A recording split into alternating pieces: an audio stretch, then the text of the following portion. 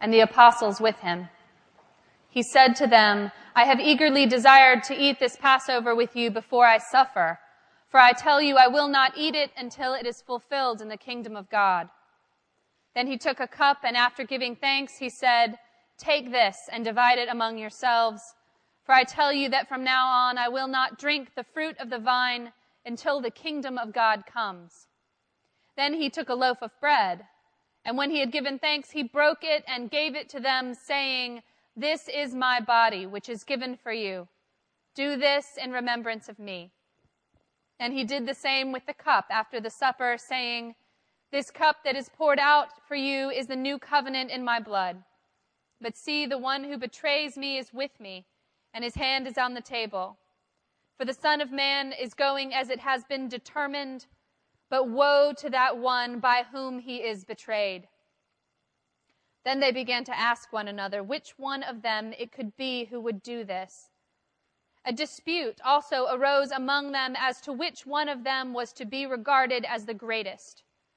But he said to them, The kings of the Gentiles lord it over them, and those in authority over them are called benefactors. But not so with you. Rather, the greatest among you must come like the youngest, and the leader like one who serves. For who is greater, the one who is at table or the one who serves? Is it not the one at table? But I am among you as one who serves. You are those who have stood by me in my trials, and I confer on you, just as my Father has conferred on me, a kingdom, so that you may eat and drink at my table in my kingdom, and you will sit on thrones judging the 12 tribes of Israel. Simon, Simon, listen. Satan has demanded to sift all of you like wheat, but I have prayed for you that your own faith may not fail. And you, when once you have turned back, strengthen your brothers. And then he said to him, Lord, I am ready to go with you to prison and to death. Jesus said, I tell you, Peter, the cock will not crow this day until you have denied 3 times that you know me. And he said to them, When I sent you out without a purse, bag, or sandals, did you lack anything? They said, No, not a thing. He said to them, But now the one who has a purse must take it, and likewise a bag. And the one who has no sword must sell his cloak and buy one. For I tell you this scripture must be fulfilled in me. And he was accounted among the lawless. And indeed, what is written about me is being fulfilled. They said, Lord, look, here are 2 swords. He replied, It is enough. He came out and went, as it was his custom, to the Mount of Olives, and the disciples followed him. When he reached the place, he said to them, Pray that you may not come into the time of trial. Then he withdrew from them about a stone's throw, knelt down, and prayed, Father, if you are willing, remove this cup from me. Yet not my will, but yours be done.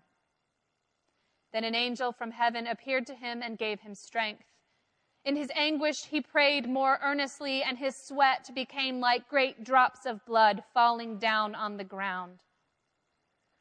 When he got up from prayer, he came to the disciples and found them sleeping because of grief. And he said to them, Why are you sleeping? Get up and pray that you may not come into the time of trial. While he was still speaking, suddenly a crowd came, and the one called Judas, one of the 12, was leading them. He approached Jesus to kiss him, but Jesus said to him, Judas, is it with a kiss that you are betraying the Son of Man? When those who were around him saw what was coming, they asked, Lord, should we strike with the sword? Then one of them struck the slave of the great high priest and cut off his ear. But Jesus said, No more of this. And he touched his ear and healed him. Then Jesus said to the chief priests, the officers of the temple police, the elders who had come for him, Have you come out with swords and clubs as if I were a bandit? When I was with you day after day in the temple, you did not lay hands on me. But this is your hour, and the power of darkness. Then they seized him and led him away, bringing him to the high priest's house. But Peter was following at a distance.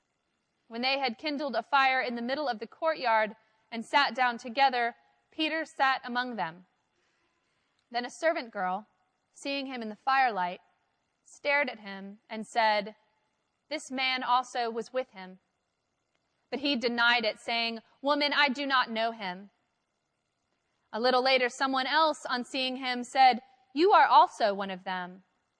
But Peter said, "Man, I am not." Then about an hour later, still another kept insisting, "Surely this man was also with him, for he is a Galilean." But Peter said, "Man, I do not know what you are talking about." At that moment, while he was still speaking, the cock crowed. The Lord turned and looked at Peter.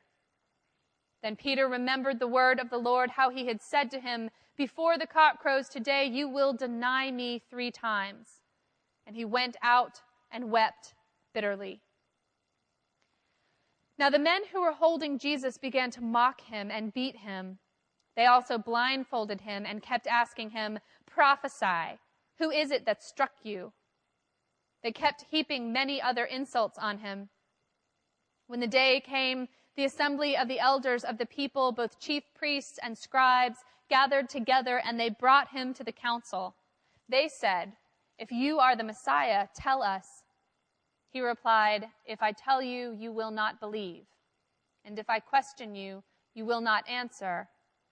But from now on, the Son of Man will be seated at the right hand of the power of God." All of them asked, "Are you then the Son of God?" He said to them, "You say that I am." Then they said, "What further testimony do we need? We have heard it ourselves from his own lips." Then the assembly rose as a body and brought Jesus before Pilate. They began to accuse him, saying, "We found this man perverting our nation, forbidding us to pay taxes to the emperor, and saying that he himself is the Messiah, a king." Then Pilate asked him, "Are you the king of the Jews?" He answered, "You say so." Then Pilate said to the chief priests and the crowds, "I find no basis for an accusation against this man." But they were insistent and said, "He stirs up the people by teaching all throughout Judea, from Galilee, where he began, even to take this place." When Pilate heard this, he asked whether the man was a Galilean. And when he learned that he was under Herod's jurisdiction, he sent him off to Herod, who was himself in Jerusalem at the time.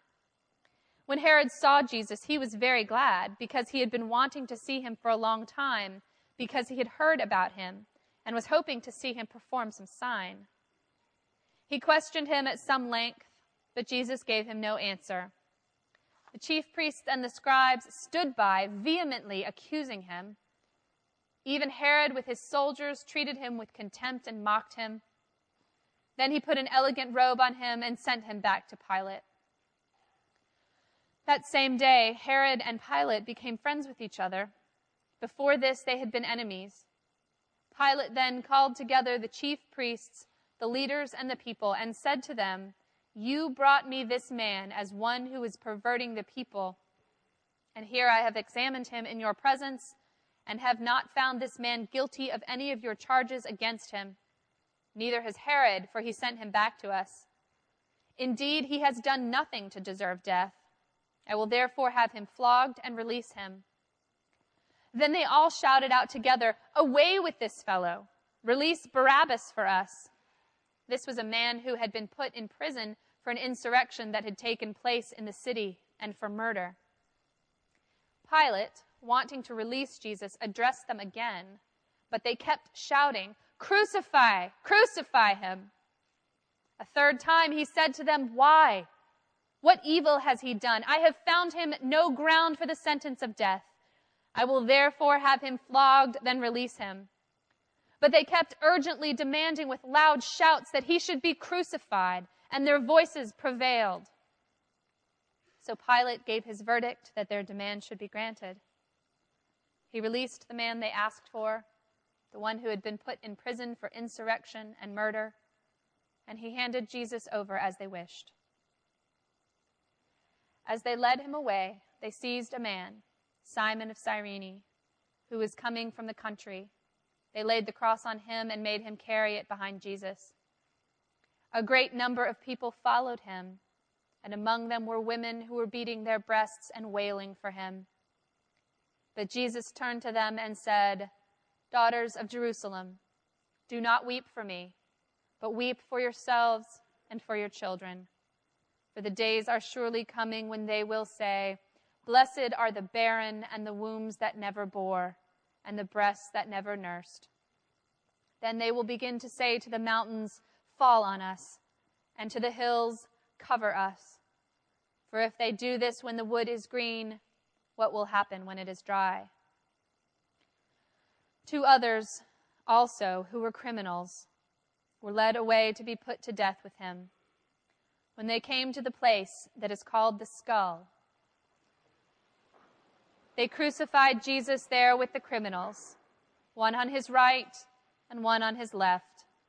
Then Jesus said, "Father, forgive them, for they do not know what they are doing." And they cast lots to divide his clothing, and the people stood by, watching.